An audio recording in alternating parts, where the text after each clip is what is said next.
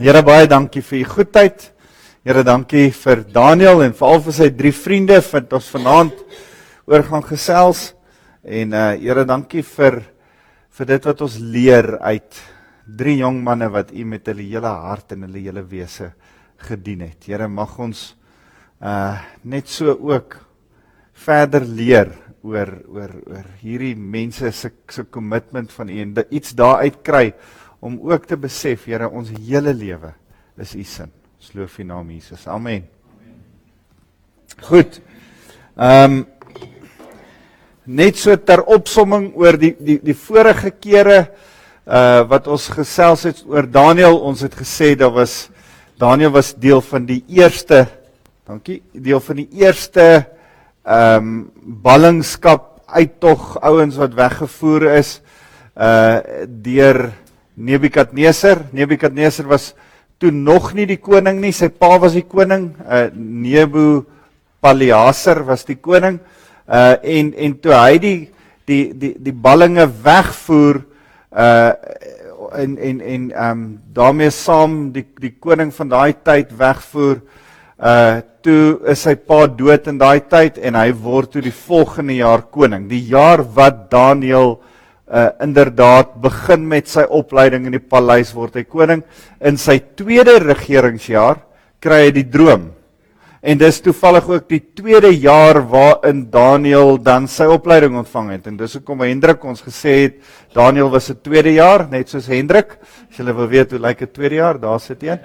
En dan hy was in die tweede jaar, hy was so min of meer so 16, 17 jaar oud, dis nou nie hoeveel Hendrik nou is nie, en hy het sy opleiding toe ontvang, en in sy opleidingstyd gee hy die uitleg van die droom, en onthou, red hy die lewe van al die ander wysgeers en galdeers van daai tyd, want anders sou hulle almal doodgemaak gewees het.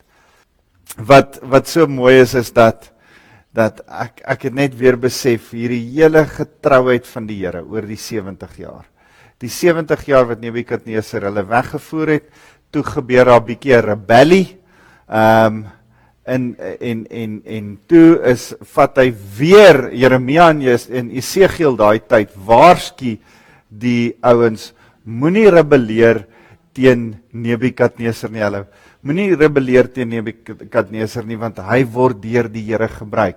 En hulle luister nie na Jeremia nie, hulle so teen Jeremia, hulle dink so dat Jeremia dit mis, dat hulle Jeremia in die tronk gooi. Hy is eintlik in 'n put gegooi, en gevange gehou, maar Jeremia in Jerusalem, en Esegiel in Babylonie, profeteer al van twee verskillende kante af dieselfde ding. Israel, Jerusalem, Juda, moenie rebelleer teen Nebukadneser nie. Die Here gebruik Nebukadneser om julle nederig te hou en julle te straf.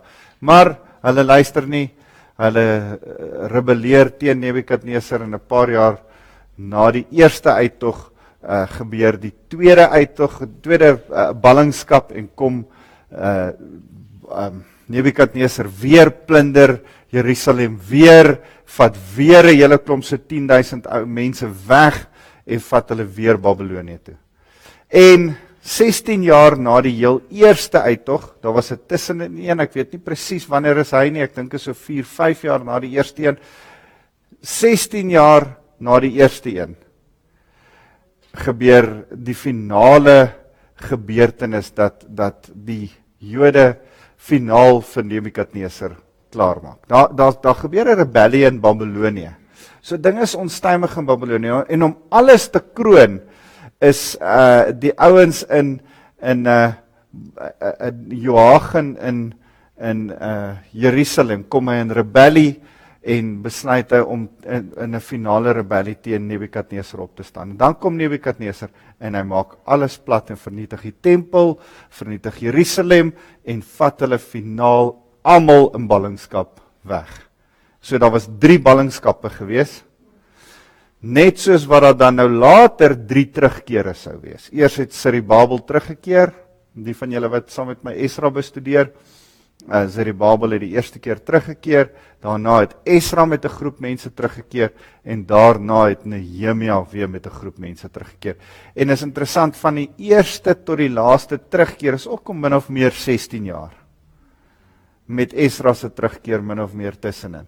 Soos die ballingskap min of meer 70 jaar voor dit 'n 16 jaar speling tussenin het. So, geweldig interessant. Hallo julle twee, welkom. En as ek vanaand met julle praat oor hoofstuk 3 van Daniël, dan gaan dit juis oor hierdie wat Daniël 1 afspeel in die jaar wat Nebukadnesar net koning word, of net voordat hy koning word. Dit begin net voordat hy koning word, en in daai eerste hoofstuk word hy koning, want is eintlik in daai tyd wat sy pa doodgaan en hy koning word. En deel van die van hoofstuk 2 is, julle onthou dat hy vir die ouens sê, julle moet my sê wat het ek gedroom. Onthou julle dit? Want hy sit met al sy pa se wysgeers. Hy het hulle nog nie eens getoets nie. Hy weet nie eens of is hulle regtig goed nie. En ek dink, hier kry hy sommer geleentheid om skoonskip te maak. Kom ek maak hierdie hele klomp dood. En nou kan hulle nie die droom uitlê nie. Hulle weet nie wat die droom is, en hulle kan nie die droom uitlê nie.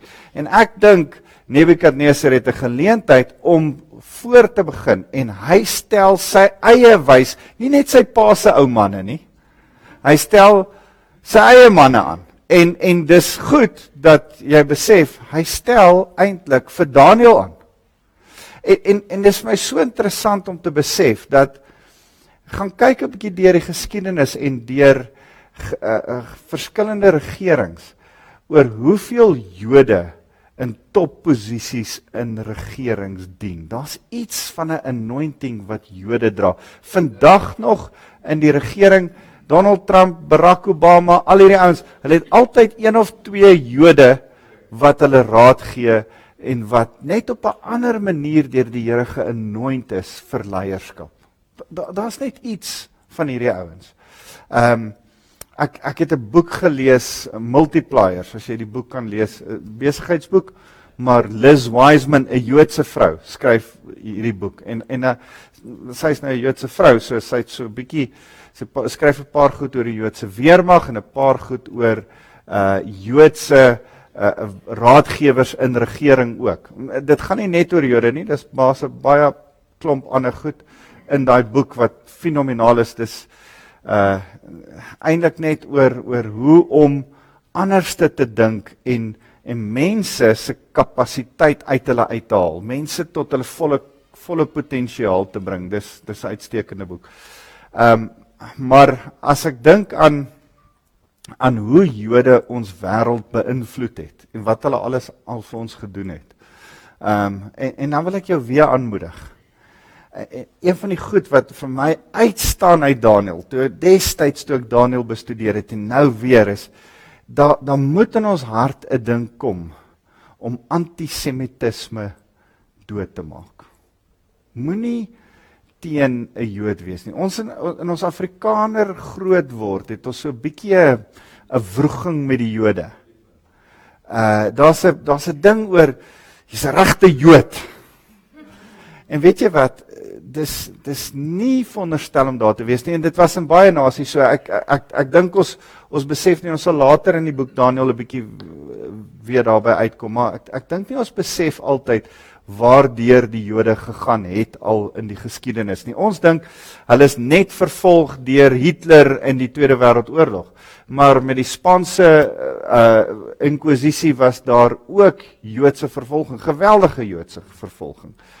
Met die tyd wat die Hugenote moes vlug uit Frankryk uit, was die Katolieke nie net protestante vervolg en vermoor in daai nag nie, maar hulle het ook Jode vermoor, by die honderde duisende. Holland het ouens die Jode vermoor. Brittanje het in 'n tyd Jode verbrand en vermoor. So die hele Europese nasie, as jy na almal van hulle gaan kyk, het hulle eie beurt gehad. Hitler het dit toe net op 'n volskaal kom doen, en as jy dink Hitler was erg, hulle dink Stalin het seker so 40 miljoen mense doodgemaak, maar nie net Jode nie, ook van sy eie mense, maar hy het baie meer as 6 miljoen Jode doodgemaak. En dis hoekom Russiese Jode vandag nog in hulle honderde duisende terugkeer na Israel toe. Want hulle besef hulle kan nie in Rusland bly na wat in die afgelope paar jaar 60, 70, 80 jaar gebeur het in Rusland nie. So Jode word nog steeds vandag vervolg want daar's ongelukkige vloek as jy hulle reg kan onthou wat die Jode op hulle self uitgeroep het. En toe hulle gesê het toe Pontius Pilatus sy hande was in onskuld, toe sê die Jode, moenie worry nie, laat sy bloed op ons en op ons kinders kom. Nou, voor Jesus was die vloek, 'n vloek wat Satan gehad het, teen die Joodse volk, om die Jode te probeer doodmaak, van die Messias sou die Jode uitkom. So die kinders van Moses was doodgemaak, en Moses se tyd was doodgemaak, jy onthou. So was daar in die ballingskap duisende mense doodgemaak. So, as jy reg deur hulle geskiedenis gaan kyk, was daar iets teen die Jode, abnormaal soos net 'n ander volk. Hulle is abnormaal gebles, maar daar is abnormale verdrukking ook teen hulle. En ons lees dit in Daniël. Daniël doen so nice met hierdie mense en dan byt hulle hom terug. Maar ons moet besef dat in ons harte moet jy vrede maak dat die Here jou wil hê op 'n plek waar jy die Jode moet seën en nie vervloek nie. Jy moet deel, dit bly die Here se volk. Onthou julle Romeine 9, 10 en 11, dit bly die Here se volk. Die Here is nie klaar met die Jode nie. Die Here praat nog oor sy volk, hy's lief vir hulle. En ek en jy het deur middel van ons wedergeboorte, deur middel van die Jood Jesus Christus, want hy was 'n Jood, deur middel van ons persoonlike verhouding met hom en sy verlossingswerk in ons harte, het ek en jy nou Jode geword. So as jy mou oor 'n Jood, onthou altyd dat jy nou 'n ingelyfde Jood is. Jy is 'n Jood. So jy kan nie te veel vingers wys na Jode nie, gaan lees Romeine 9, 10 en 11. Jy is 'n Jood. Jy is 'n aangenome Jood, maar jy's nou 'n Jood. En dis wat Paulus sê. So ons is ingeënt in ons is die wille olywe in die mak olyf ingeënt. Jy's in daai ballingskaptyd. Ons het gepraat van die eerste ballingskap van Daniël, wat Daniël weggevoer is. Nou 16 jaar later is daar bietjie rep en roer in Babylonië self, maar eintlik is die grootste rebellie in Jerusalem en gebeur daar goed teen Nebukadneser. En dis hoekom hy Jerusalem gaan plat maak het, en deel van dit wat gebeur, is wat ons vanaand leer, dis in daai tyd, 16 jaar later, met hierdie manne. Kan ek gou vir julle vra, want hy het Daniël se 3 vriende in die 4 oond wat ons nou gaan lees. Hoe oud is hierdie manne as dit 16 jaar later is en hulle was omtrent 17 in die tweede regeringsjaar van Nebukadneser? 33. Is dit enigstens significant vir julle? Is dit nie incredible nie? Dis die ouderdom wat Jesus was aan die kruis. Ouderdom wat Jesus geoffer was, is hierdie ouens in die 4 oond. So kom ons lees saam van hierdie 3 vriende, hoofstuk 3 van Daniël. Koning Nebukadneser het 'n beeld uit goud laat maak. Dit was 30 meter hoog en 3 meter breed. 3 meter breed, 30 meter hoog. Net om jou 'n idee te gee, 10 verdiepings hoog. 10 verdiepings hoog. Ek weet nie, Iskor gebou, sy 10 verdiepings hoog. Dis seker nie heeltemal so hoog soos die monument, soos die voortrekker monument nie. Maar 10 verdiepings is nogal taamlik hoog. Interessant genoeg is dit ook hoe hoog die tempel was. Die tempel wat deur Salomo gebou was ook 10 verdiepings hoog. So 10 verdiepings hoog, maar in steede van 'n massive groot gebou is dit eintlik net 3 meter in deursnee, 3 meter by 3 meter. So dit lyk meer soos 'n skraal lang obelisk wat daar staan as 'n man wat daar staan. Maak dit vir julle sin? Dis 'n snaakse lang reguit man. Party mense sê dit moes 'n obelisk gewees het met 'n beeld, 'n goue beeld bo-op, wat ook moontlik was. Die obelisk ding is natuurlik 'n baie interessante ding en ek wil nie te veel daarby stil staan nie, maar die obelisk kom uit die hele ou mitologie, verskillende tipe mitologie uit, ou godsdienste uit, en dit gaan oor die aarde wat met die offers wat jy moet bring sodat die aarde seksuele verhouding met die vroue hemel kan hê sodat daar reën kan kom en dis wat die gotiese ouens ook die Germaanse nasies geglo het en toe die Katolieke hulle Kerstin en die dorpies Christen maak, dan het hulle altyd gekyk waar is daar 'n plek waar hulle 'n kerk kan bou. En in die middel van die dorp was daar oop veld, want die Germane het nie in geboue hulle gode aanbid nie, hulle het in die oop veld hulle gebou die Here aanbid, of hulle gode aanbid, nie die Here nie. Maar dan was daar 'n obelisk in die oop veld. En toe die Christene kom, het hulle altyd by die obelisk in die oop veld hulle kerkie gebou. En so het daar altyd 'n kerk langs 'n obelisk gestaan en 'n kerk het toe later 'n kerktoring gekry en dis waar die kerk met die kerktoring se hele ding vandaan kom. Dis een van die plekke, maar laat ons nie te veel daarin gaan nie. So Nebukadneser, heel moontlik vanuit die droom in hoofstuk 2 wat hy 16 jaar van tevore gehad het, moes hierdie droom dalk so deel van sy regering, deel van sy van wie hy is, deel van wat Daniel gedoen het. Onthou, Daniel het gevra dat sy 3 vriende nou in regering aangestel word, so nie net Daniel nie, maar selfs Daniel se 3 vriende is nou raadgewers van die koning. So hierdie droom het pretty much die volgende 16 jaar die koningskap van Nebukadneser gevorm.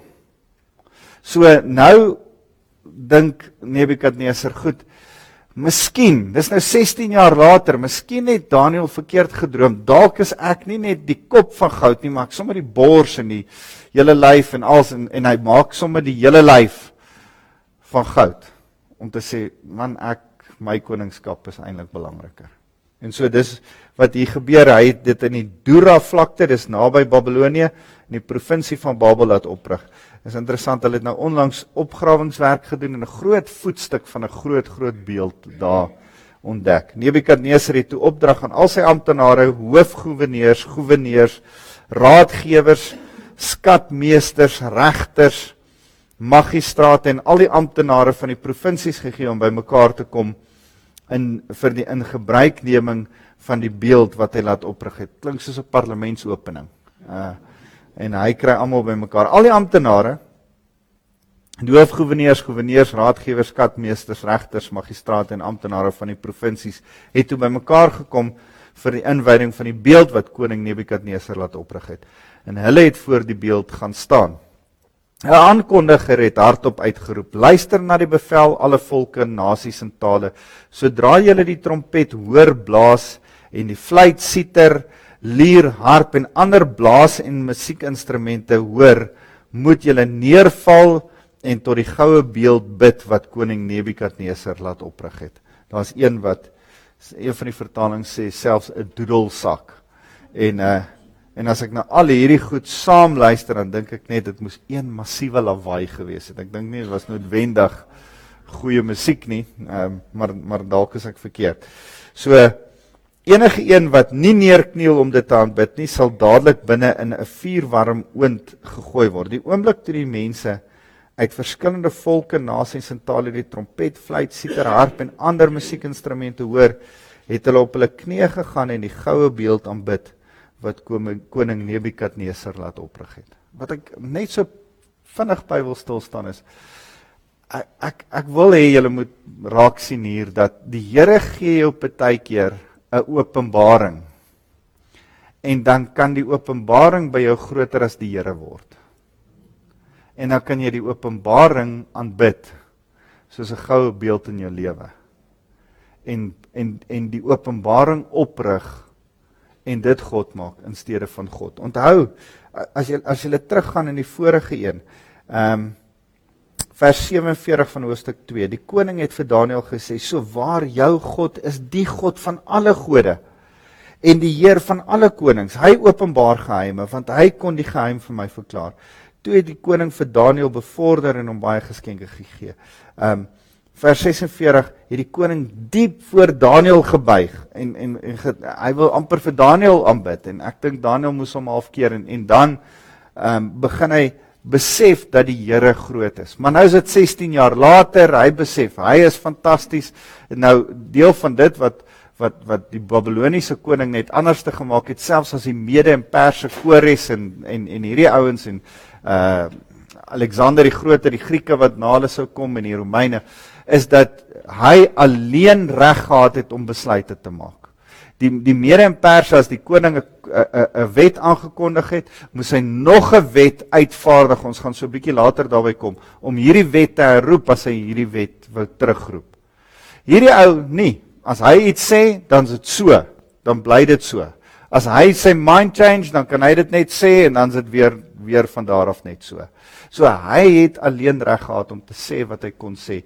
En ek dink dat 'n stuk trots in sy hart begin vassteek oor daai 16 jaar wat verloop het in sy regering. Dit het met hom begin goed gaan. Hy het goeie raadgewers gekry. Ons weet uit die geskiedenis uit dat hy geweldig goed gedoen het in terme van om die bekende wêreld van daai tyd te oorwin en goed te regeer. Hy was geweldig wreed, maar baie goed geregeer.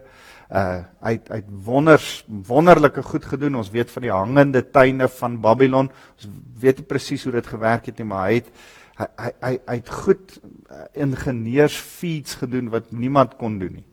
En ek dink hierdie oud met 'n stuk trots in sy hart gesit.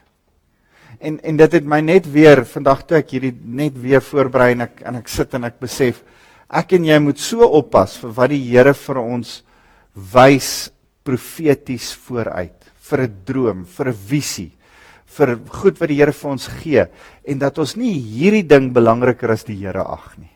Dat ons dit nie ons goue beeldjie maak, want ons en ander mense moet voor dit kniel nie. Die mense hoef nie voor jou visie en droom te kniel nie, hulle moet voor die Here kniel. En as dit lyk asof jou visie so belangrik is, en hulle moet submit aan jou visie, dan moet jy weet, en as jy begin frustreerd raak omdat hulle nie submit en kniel voor jou visie en wat die Here jou gewys het en die openbaring wat jy van die Here af gekry het nie, dan moet jy wonder of jy nie besig is met 'n goue beeldjie van Nebukadneser nie. As jy nie besig met jou eie goue beeldjie wat jy in jou kop opmaak nie. Mense hoef nie jou openbaring te volg nie, hulle hoef die Here te volg. So baie kere maak ons openbaring die afgod en nie die Here se openbaring vir daai persoon self nie. En ek wil hê julle moet daai gevaar in Nebukadneser se lewe sien. Want dis belangrik om te besef, onthou hoofstuk 2, 3, 4, 5, 6 en 7 is in Aramees geskryf. En ek dink Nebukadneser wou jy sê mense moet ook besef waar hy droog gemaak het. Nebukadneser is een van my heroes al het hy baie droog gemaak. So, goed. Vers 7, die oomblik toe die mense uit die verskillende volke, nasies en tale die trompet, fluit, siter, harp en ander musiekinstrumente hoor, het hulle op hulle knieë gegaan en die goue beeld aanbid wat koning Nebukadneser laat oprig het. Van die wyse manne het toe na die koning gegaan en van die Judeërs aangekla. Hulle het vir die koning Nebukadneser gesê, mag die koning lank lewe. Die majesteit het mos 'n bevel uitgereik dat elkeen wat die geluid van die trompet, fluit, siter, harp, lier of enige ander musiekinstrument hoor, dadelik moet neerval en die goue beeld aanbid. Die wat dit nie doen nie, sal in die vuuroond gegooi word, maar daar is Joodse mans wat nie doen wat die koning gelas het nie. Dis Sadrag, Mesach en Abednego wat oor die administrasie van die provinsie van Babel aangestel het. Hulle gee nie eer aan die gode nie, dis die eerste aanklag, hulle gee nie eer aan die gode nie, en hulle aanbid nie die goue beeld wat u opgerig het nie. Dit is interessant, ons neem aan, dis 'n beeld wat soos Nebukadneser gelyk het, maar let op, dit word nie een keer so geskryf nie. Dit is nie noodwendig die beeld van Nebukadneser self nie. Dit kan van Marduk, een van Nebukadneser se gode gewees het, of dit kan een van die ander Bel of een van die ander gode gewees het. Ons weet nie, maar hy het 'n beeld opgerig.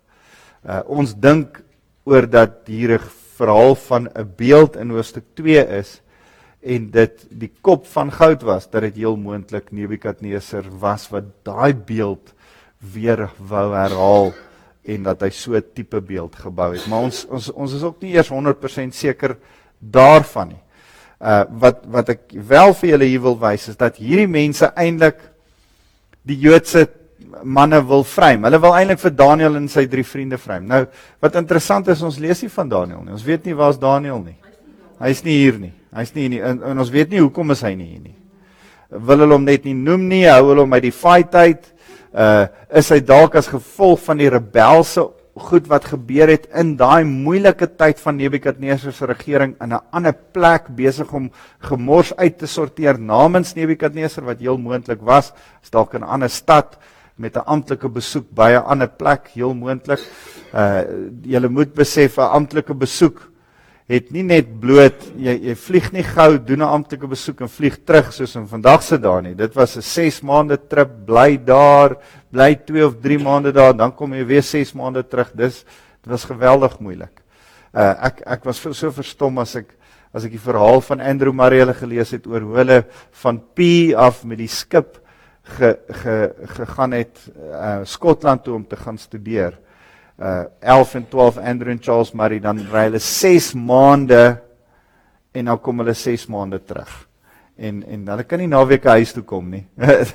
Jy bly vir 11 of 12 jaar daar. Maak eers jou studies klaar en dan kom jy terug. So dit was min of meer ook in daai mense se tyd so. Hulle moes ver reis en daarom het hulle lank weggebly. So dis heel moontlik dat Daniël hierdie hele ding geskiep het omdat hy net bloot eenvoudig nie in daai as gevolg van amptelike reise nie in Babylonië was in daai tyd nie. Al die ander goewerneurs, al die ander mense was hier, want hy was oor hulle almal aangestel, die eerste minister, en daarom was hy heel moontlik op 'n amptelike reis uit. Enige vrae? Iemand wou iets vra? Ek gedink, hoe het hulle geweet, daai 3 mense het nie gebuig nie, as hulle gebuig het. Was hulle koppe mos af. Ja. Dis waar, as hulle ordentlik gebuig het, sou hulle koppe op die grond gewees het, en hulle nie gesien het nie. Ek dink wat ons hier moet besef is, hierdie was 'n plan. Hulle herhaal ook hierdie woorde te goed aan die koning. En is asof hulle die koning voorgesê het wat om te sê. En dit was deel van hulle plan. Ek dink dit was dalk halfpad so die koning se plan, halfpad hulle plan, maar hulle is te ywerig om hierdie manne dood te maak. Net soos wat ons later sou sien, hulle vir Daniël in die leeukuil sal wil gooi. So dis maar die hartseer verhaal hierdie dat onthou dis dieselfde ouens wat 16 jaar terug gered was deur Daniël, want hulle sou doodgemaak geword het omdat hulle nie die droom kon uitlê nie. Goed, waar is ons nou? 15. Kyk, ek gee julle nog een keer kans. Eers 13. Nebukadneser was woedend en hy het beveel dat Sadrag, Mesach en Abednego na hom toe gebring moet word.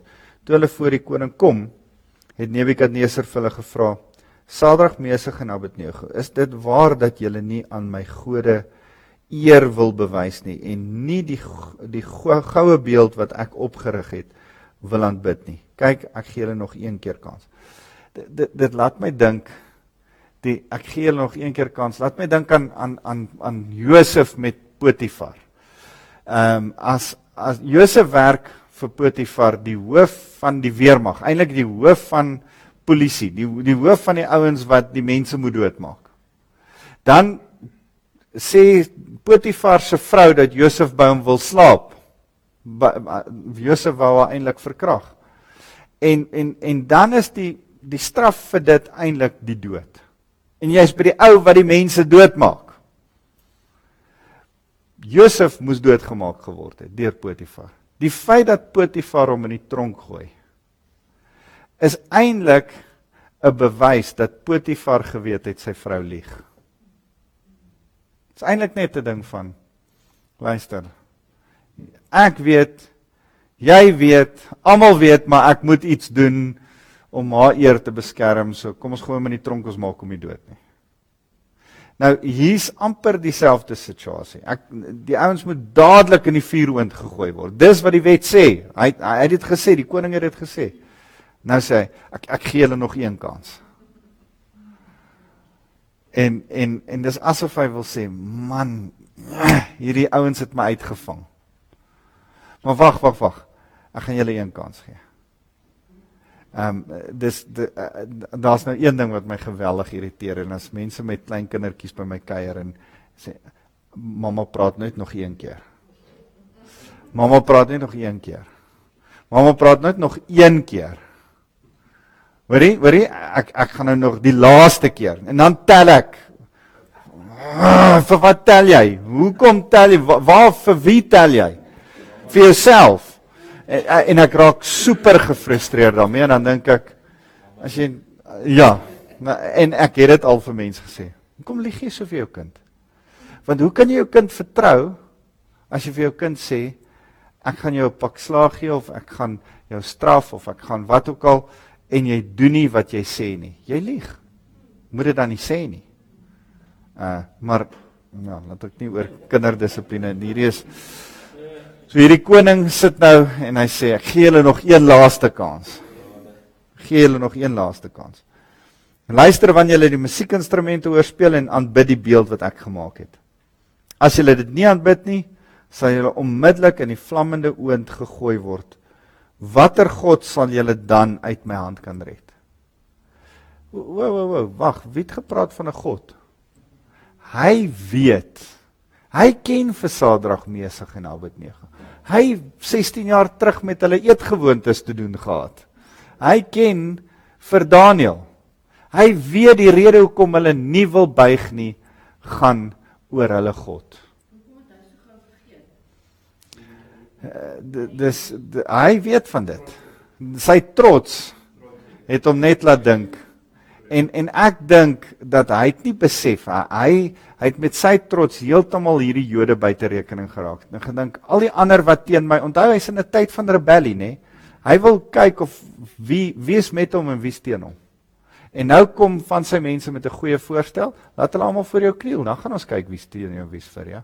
En hy vergeet, hy het nie strategies gedink oor die Jode in sy binnekring nie. En hy hou nie rekening nie. En hulle bly staan. En ek dink, toe hy hulle sien staan, klik hy, ek het nou droog gemaak. Maar nou kan hy niks doen nie. Want hy's aanvanklik nie vir hulle kwaad nie. Hoor wat gebeur. Hy sê, Sadrag, Mesach en Abednego het die koning Nebukadnesar geantwoord. Ons ag dit nie nodig om jou hierop te antwoord nie. Die God wat ons aanbid, kan ons uit die vuur red. Hy sal ons uit die mag bevry, u majesteit. En selfs al red hy ons nie, ek like hierdie, selfs al red hy ons nie, u majesteit, sal ons nie u gode vereer nie. Ons sal nie die goue beeld wat hy gemaak het, aanbid nie. Altwee die goed waaroor hy ons aankla, ons gaan dit nie doen nie. Ons dra miskien die gode se name, onthou julle, hulle dra die afgode se name. Die een is sommer Satan homself se naam. Ons dra ons die gode, die afgode, ons gaan hulle nie aanbid nie. Vers 9, die koning was so kwaad vir Sadrag, Mesach en Abednego, dat sy gesig vertrek het, net daar, vererre hy vir hom, en pluk hy alles wat gepluk kan word, net daar. En ek dink dis die probleem, hy was nog kalm, hoor ek wil julle nog 'n kans gee, hoor kan ons nie hierdie ding reg kry nie, ek het nou 'n fout gemaak, hierdie ouens wil julle dood hê, en nou het ek reg in hulle hande ingespeel, kan ons nie 'n plan maak nie, en dan sê hulle, nee, ons gaan nie. En dan vererg hy hom vir hulle. En dan staan hy iewes skielik aan die verkeerde ouens se kant. Maar hy was aanvanklik aan hulle kant. En ek wil hê julle moet dit raak sien. Hy vererg vir hulle. Sadrag, Mesach en Abednego, toe hulle antwoord, toe sê hulle, ons ag dit nie nodig om u hierop te antwoord nie. Ek dink in van die ander vertalings kom dit so bietjie mooier uit. Hy sê, u majesteit, ons hoef jou nie te antwoord nie. Ons hoef jou nie te antwoord nie, want jy ken reeds die antwoord. Ons hoef jou nie te antwoord of ons gaan kniel voor 'n beeld nie. Jy weet wie's ons. Jy weet ons het nie die kos geëet nie. Jy weet ons gaan nie kniel nie. Jy ken ons. Jy weet wie's ons. Ons hoef jou nie hierop te antwoord nie.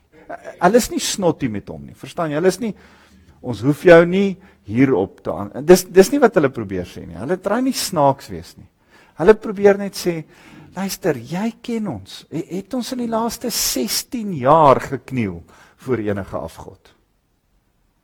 En die bewys is die feit dat hierdie ouens hulle op enige ander manier kon uithaal as hulle wil uithaal, maar hierdie ouens was integriteit vas. Hulle het gewandel met die Here. Hierdie arme, slegte ouens kon niks kry teen hulle nie. Nou moet hulle 'n ander plan maak om iets te kry teen hulle. En nou dat hierdie koning sê, buig, dan sê hulle, jy ken ons, jy weet, jy hoef ons nie eers te vra nie, jy weet wat gaan die antwoord wees. Dis eintlik wat hulle probeer sê.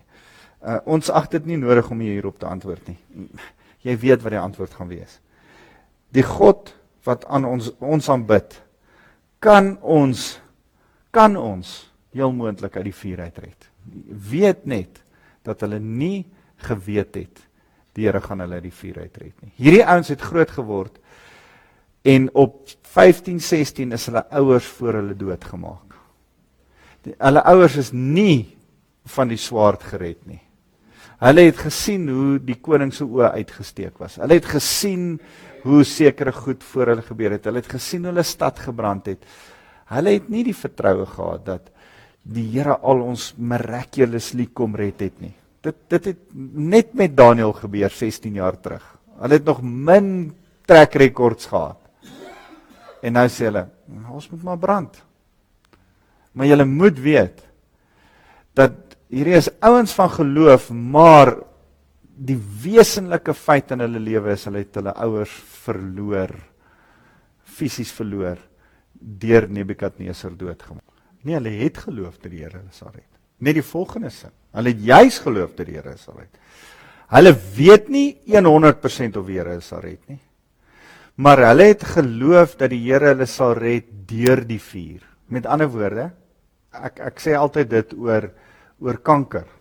Verstaan jy? Kom ons bid dat die Here jou sal genees van kanker. En ek bid dit baie keer vir mense, maar ons moet ook besef dat ons nie net in hierdie lewe vaskyk nie. Ons as gelowiges word baie keer deur die dood genees. Want ons lewe na die dood 'n ewige lewe in 'n verheerlikte liggaam. So as ek vir 'n gelowige bid vir genesing, word hy altyd genees. Ek het 'n 100% genesingsrate vir genesing op gelowiges. Is dit nie great nie? Ek sal vir jou bid. Wat ek nie bysê nie, is dat party van hulle doodgaan en die 100% genesingsrate is eers na die dood vir party van die mense. Maar ek weet, hulle word nog steeds genees. Want ons almal gaan doodgaan, maar ons gaan almal verheerlikte liggaam hê. So hulle dink, hierdie 3 manne dink, die Here sal ons red. Miskien red hy ons deur of ons in die ewige lewe in te neem. Maar ongeag, hoor wat sê hulle hier, hy sê, die God wat aan ons aanbid, kan ons uit die vuur red. Hy sal ons uit u mag bevry, u majesteit. Miskien deur middel van die dood. En selfs al red hy ons nie, u majesteit, sal ons nie u gode. Selfs al red hy ons nie soos wat jy dink nie. Selfs al red hy ons nie in die vuuroond, uit die vuuroond uit. Selfs al red hy ons nie, sal ons nie u gode vereer nie. Sal ons nie die goue beeld wat hy gemaak het aanbid nie. En dis daai Habakuk, al sou die vyeboom nie bot nie, en al sou die druiwe oes geen, die druiwe tros geen oes lewer nie, nogtans sal ek in die Here jubel, nogtans sal ek juig in God my redder. Dan moet by ons 'n ding wees van, ten spyte van dit wat ek beleef, van dit wat ek sien, van dit wat ek fisies ervaar, nogtans gaan ek die Here dien. Here, ek gaan, al word ek nie uit die vuuroond gered nie, nogtans Here, gaan ek in U glo as die Here God my redder. Maak dit vir jou sin? 'n ding wat ons, byvoorbeeld, ek bid nie vir iemand vir genesing en vra as dit U wil is nie. Nooit. Want ek weet genesing is altyd die wil van die Here. Verstaan jy, ons het laas keer gepraat by die mannegroep oor om te bid volgens die wil van die Here. Ek hoef nie te bid en te sê, Here, maak Martin se knie gesond, as dit U wil is nie. Nee, die Here het gesê, genesing is altyd sy wil. So ek hoef dit nie so te kwalifiseer nie. Maar as ek dit sê, dan moet ek besef dat die Here nog steeds genees soos wat hy wil. En dat ek nie daardeur hom kan voorsê hoe om dit te doen nie. My werk is om te vra. Sy werk is om die genesing te doen. En ek dink dis waarby geloof kom, is om vir 100 mense te bid en niks gebeur nie, daai ding van Smith Wigglesworth, wat ek dink vir 3 mense gebid het wat dood is en niks het gebeur nie, en toe bid hy vir 'n ou en die ou val 3 keer van die muur af om, bid vir 'n lijk, hou hom teen die muur vas, val, tel hom weer op, daai tyd hol ek weg. En die 3de keer toe bly die ou regop staan en toe word die ou lewendig uit die dood uit. En daai geloof om te sê, hoorie, ek gaan aanhou en vasbyt en deurdruk. Dis wat ons moes hê, maar om te weet ook, die Here is in beheer. En ek dink deel van jou frustrasie is dat ons baie keer nie lank genoeg deurdruk nie. Verstaan jy? Dit wat Smith Wigglesworth doen. Ek het 'n vriend gehad wat sy pa uit die lijkhuis uit gaan haal het. En 3 dae in sy huis gehou het en vir hom gebid het. Ek weet nie of ek soveel guts het nie. Daar's iets van dit wat ons moet leer, ook uit hierdie manne se lewe uit, van 'n geloofs. Ek dink persoonlik, want ek het dit net al soveel keer gesien, dat die een rede hoekom die Here hulle wel red is, want Nebukadneser stel 'n ultimatum vir die Here. Hy sê, wat se God kan julle red? Nou sê die Here, jy gee my nou geleentheid, ek sal jou wys. Ja, Goliat het dieselfde gedoen. Ons gaan sê wat se God is. En dis in tye soos dit wat God opdaag en homself net kom duidelik wys. Ek wil sê, die Here red nie altyd uit die vuur uit nie. Daar's gelowiges wat vandag nog sterf vir hulle geloof. Dis interessant, daar's Fox's Book of Martyrs, daar's verskillende apps wat jy kan aflaai oor martyrdom vandag. Want martelare sterf vandag nog vir hulle geloof. Meer martelare sterf vandag nou as wat daar in die verlede gesterf het. Ek dink nie ons besef dit nie. In die moslim wêreld, in Sirië, het hulle in dorpies ingegaan nou in die afgelope jaar, 2 jaar se tyd, en Christene gaan uit hulle huise uithaal en hulle fisies gekruisig en doodgemaak in Syriese strate. In Indië maak hulle mense dood. In China maak hulle Christene vandag dood. Ek het 'n vriend wat se werksmense wat saam met hom in 'n sendingstasie gewerk het in Turkye, in Istanbul, stap hulle in, skiet 4 mans, ek dink is 4 mans point blank dood. Dit het 10 jaar lank gevat vir die staat. Hulle het die ouens gevang, maar 10 jaar lank gevat om die ouens te convict vir die moord, want om 'n Christen sendingwerker dood te maak is eintlik nie so sleg vir hulle nie. En ek dink nie ons Christene besef hoeveel wedergebore Christene sterf vandag nog vir hulle geloof nie.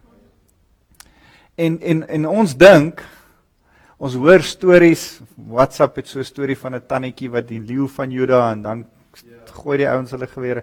En is wonderlik, en die Here red mense, maar dis nie almal wat gered word nie. Verstaan jy, dis nie almal wat uit 'n brandstapel of van 'n kruisiging of van 'n keelafsny situasie met ISIS of wat ook al die geval mag wees, wat ook al die vervolging mag wees, is nie almal wat gered word nie. En ons moet dit vir mekaar sê.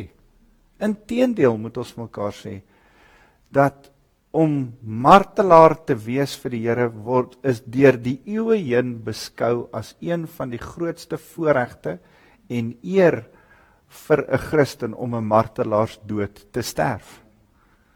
Inteendeel, die vroeë Christene het dit embrace. Soveel stoor dat die Romeine dit nie kon glo nie, die vrymoedigheid waarmee die Christene gesterf het, want die sê ding, die bloed van die martelare was die saad van die kerk. En daarom wil ek hê, julle moet weet, hierdie mense het nie noodwendig geweet die Here gaan hulle red nie. Hulle het gehoop, hulle het gedink die Here kan ons red, maar hulle het nie geweet dat hulle weet die Here gaan hulle red nie. En ek en jy, as ons in enige vervolgingssituasie kom, is die issue nie of die Here ons gaan red nie. Die Here kan jou dalk red. Die issue is, jy het die voorreg om vir die Here te sterf. Mag dit vir jou so wees. As jy ooit in daai geleentheid kom, as jy ooit in daai voorreg kom, mag jy hierdie woorde onthou, dis 'n voorreg om vir die Here te sterf. Dis rof as ons dit vir mekaar sê, want ons word so bietjie gemakliker groot as die res van Christene oor 2000 jaar heen. Ons is eintlik die uitsondering, nie die reël nie. Die reël oor 2000 jaar heen is dat Christene as martelare op verskillende maniere sterf.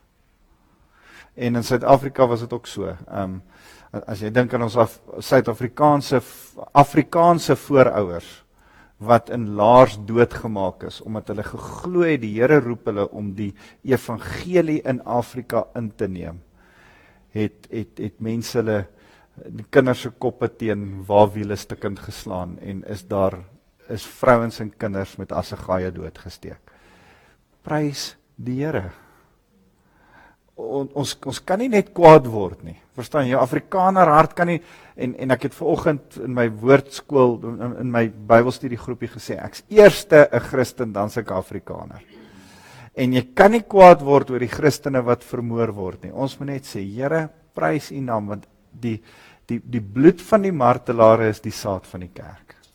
Ons sal aanhou om die liefde van die Here te gee. Ons sal aanhou om die ander wang te dra. Ons sal aanhou om die extra myl. Ons sal aanhou liefde gee vir die wat ons doodmaak. Ons sal aanhou lief wees vir mense wat ons moor op die plase, plunder en so. Ek wil hê ons moet 'n ander gesindheid begin kweek in ons hart. Hoor julle my? Dan moet iets anders in ons harte gebeur, wat besef, ons lewe is nie ons eie nie. Dis 'n offer wat ek uitgiet voor die Here. So Nebukadneser dreig hierdie ouens, hulle dink, en hierdie ouens sê net, al red hy ons nie, ek gaan nie kniel voor hierdie beeld nie, en ek gaan dit nie aanbid nie. Die koning was so kwaad vir Sadrag, Mesach en Abednego, dat sy gesig vertrek het. Hy het opdrag gegee dat die oond 7 keer warmer as gewoonlik gemaak word. Hoe maak jy 'n oond 7 keer warm? Gooi jy 7 keer meer hout daarin. Wat doen jy? En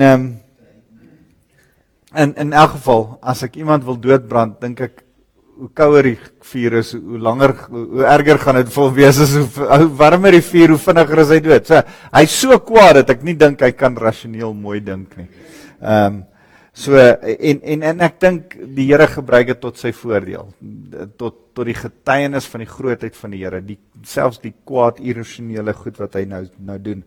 Hy het sterk mans uit sy leer aangesê, om Sadrag, Mesach en Abednego vas te bind en hulle in die oond met sy skroeiende vlamme te gooi. En hulle het toe die 3 mans vasgebind en hulle in die brandende oond gegooi met hulle klere en al. En omdat die koning beveel het dat die vuur so warm gemaak moet word, het die vlamme uit die oond die mense doodgebrand wat Sadrag, Mesach en Abednego in die oond gegooi het.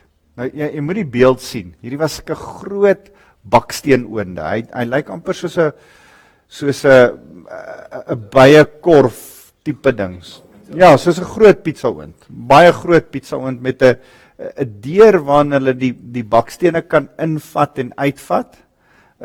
Deure uit tipies 4 sulke deure gehad vir ventilasie van die vuur, en dan het 'n groot skoorsteen gehad, en dan het hulle goed gehad, sulke groot luike aan die bokant wat opgegaan het met 'n ramp en dan het hulle by daai luike nog hout ingegooi as dan nog hout nodig was om die vuur aan die gang te hou. So hulle het Daniël hulle tipies by daar ingegooi, by waar jy opstap om die ekstra hout en goed in te gooi, het hulle Daniël Sadrag, Mesach en Abednego daar ingegooi. En die enigste probleem is, as die vuur van onderaf brand, en hy brand 7 keer sterker as gewoonlik, dan kom die vlamme nie net bo uit nie, die vlamme gaan nou daar ook begin uitkom. En daai ouens brand dood, terwyl hulle daai ouens soos hout in die vuur gooi, brand hulle dood. Maar daai oonde is gewoonlik so 3 verdiepings hoog, en daai vlak waarin hulle die hout gooi, is dit so op die 2de verdieping. Die Here red nie net hierdie ouens, ons gaan nou lees, uit die vuur uit nie. Hy red hulle ook van doodval. Maar hoor, hy sê, koning Nebukadneser was egter verstom, hy het opgespring en vir sy raadgewers gevra, was dit nie die 3 mans wat in die vasgebind is, het nie in die vuur gegooi is nie? Ja, beslis die majesteit, het hy vir hom gesê. Hy sê toe vir hulle, ek sien dan 4 mans in die oond rondloop. Hulle is nie vasgebind nie. So, hulle toue het afgebrand. Maar hulle brand nie. En die ander ouens brand dood. So, hulle makeer niks. Die 4de een lyk soos 'n bo-aardse wees, hy sê, soos 'n seun van die gode. Soos 'n godeseun. Onthou, Aramees, Lisa's nie, sy het vir ons daai woord in Aramees gaan opsoek oor Elohim, dis die selfe stamwoord as Allah, as Elu, is die Arameese woord vir God. En hier sê hulle, die gode seun, dit lyk soos die seun van God wat hier rondloop, seun van 'n God, nie noodwendig die God nie, hulle sê 'n God. So, die beeld wat julle net moet kry, is dat hier verskyn Jesus in die vuuroond. Nee, ons praat van, in Engels noem ons dit 'n Christophany. Daar's nie 'n Afrikaanse woord vir dit nie. Ek het nou vir 'n paar slim ouens op Facebook gevra, wat is die Afrikaanse woord vir 'n Christophany? En dit was interessant. Daar is nie 'n Afrikaanse woord vir Christophany, ons noem dit 'n voorverskynsel van Jesus Christus, of 'n Ou Testamentiese verskynsel van Jesus Christus. Wie kan vir my sê waar Jesus Christus ook nog verskyn het in die Ou Testament? Brandende braambos, trek uit jou skoene want jy staan op heilige grond, 'n voorverskynsel van die Here se teenwoordigheid.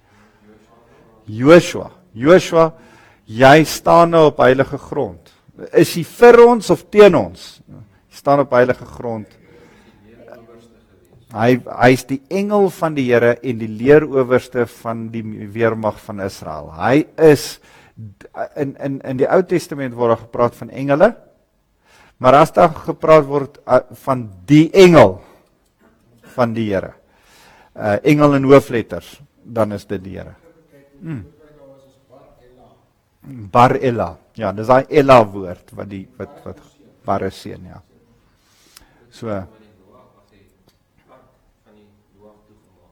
ja, die Here het self Noag se, ek weet nie of daai engele was, of was dit ook, so, daar's verskillende plekke waar ons in die Ou Testament Jesus self sien, self opdaag. Dit lyk vir ons interessant genoeg, onthou julle toe ons Gideon bestudeer het Gideon, was hy deur 'n engel ontmoet, maar dan bring hy offers aan die engel wat saam met hom sit, dan lyk dit asof hy offer, en dit lyk asof die Here self ook verskyn aan die Here. Op 'n stadium maak Abraham kos vir 3 mans wat by hom is, en dan is dit die Here wat by hom kom kuier. Interessant genoeg 3, was 'n 3-eenheid.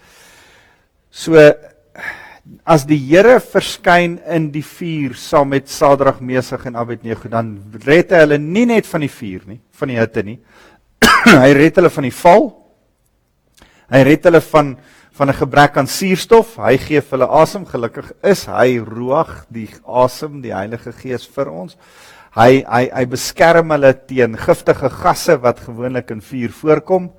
Daar's soveel wat ons kan oor praat, oor wat daar in daai vuur gebeur. Maar hoor 'n bietjie hier, hy sê, ek sien dan 4 mans in die oond rondloop. Hoor jy, hulle het nie 'n plan om uit te kom nie. As die Here by jou is, dan is 'n vuuroond 'n beter plek as die luxury van die paleis. Verstaan jy, wie wil by die koning wees as jy by die Here kan wees? Selfs in die vuuroond. Hoor, hierdie is pret. Die Here is by ons. Wat ander ouens vir jou sleg bedoel, verander die Here met sy teenwoordigheid in iets heeltemal anders. En hierdie 3 ouens, Ou Testamentiese gelowiges, kry die voorreg om saam met Jesus Christus rond te loop. Imagine dit. Is eendag in die hemel gaan ek hulle vra, hoe was daai een? Wat het daar gebeur? Wat het julle met mekaar oor gesels? Hulle stel nie belang om uit te kom nie. Dan is Nebukadneser heeltemal verbaas. En hy sê, Nebukadneser het so naby, hy kan aan die deur van die vlammende oond gaan staan. En hy het geroep, Sadrag, Mesach en Abednego, dienaars van God die Allerhoogste, kom uit en kom hier na my toe. En Sadrag, Mesach en Abednego, dink hulle kyk so vir mekaar en sê, deksels, kom ons gaan na my gaan aan. En hulle het die amptenare, hoofgouverneurs, ministers en die konings het om hulle saamgedrom. En hulle het gesien dat die vuur niks aan hulle gemaak het nie. Dis interessant dat gewoonlik in 'n veroordeling het hulle mense kaal uitgetrek. Jesus het kaal in die kruis gehang. Nie met 'n doekie soos wat ons hom altyd op die preek, daar was nie, hy kaal gehang. Dit was deel van die humiliation van veroordeling. Om een of ander rede in sy woede het Nebukadneser besluit om hierdie ouens met klere en al in die vuur te gooi. Nou dalk wou hy juis wys in hierdie tyd van rebellie, luister, moenie dink dat jou hoë aansien jou gaan red nie. Ek gaan ouens selfs wat ryk is en in hoë posisies is, ook met klere en al in die vuur gooi. En miskien het hy dit so gedoen, maar nou tel dit teen hom. Nou kom hierdie ouens met hulle klere en al uit die vuur uit, sonder dat daar enigiets is. Hoor 'n bietjie hier. Ja, hulle het gesien dat die vuur niks aan hulle gemaak het nie. Die hare op hulle kop was nie eers geskroei nie. Hulle klere het niks oorgekom nie en hulle het nie eers na rook geruik nie. Hoe sien 'n vuur en jy ruik nie eers na rook nie? Jy kan dit nie eers langs 'n braaivleisvuur regkry nie. En hierdie ouens kom uit en iets wat die Here doen is, hy red hulle nie net van die val nie, hy red hulle nie net van die gebrek aan suurstof en giftige gasse en hitte nie, hy red hulle ook van 'n verloor van dignity.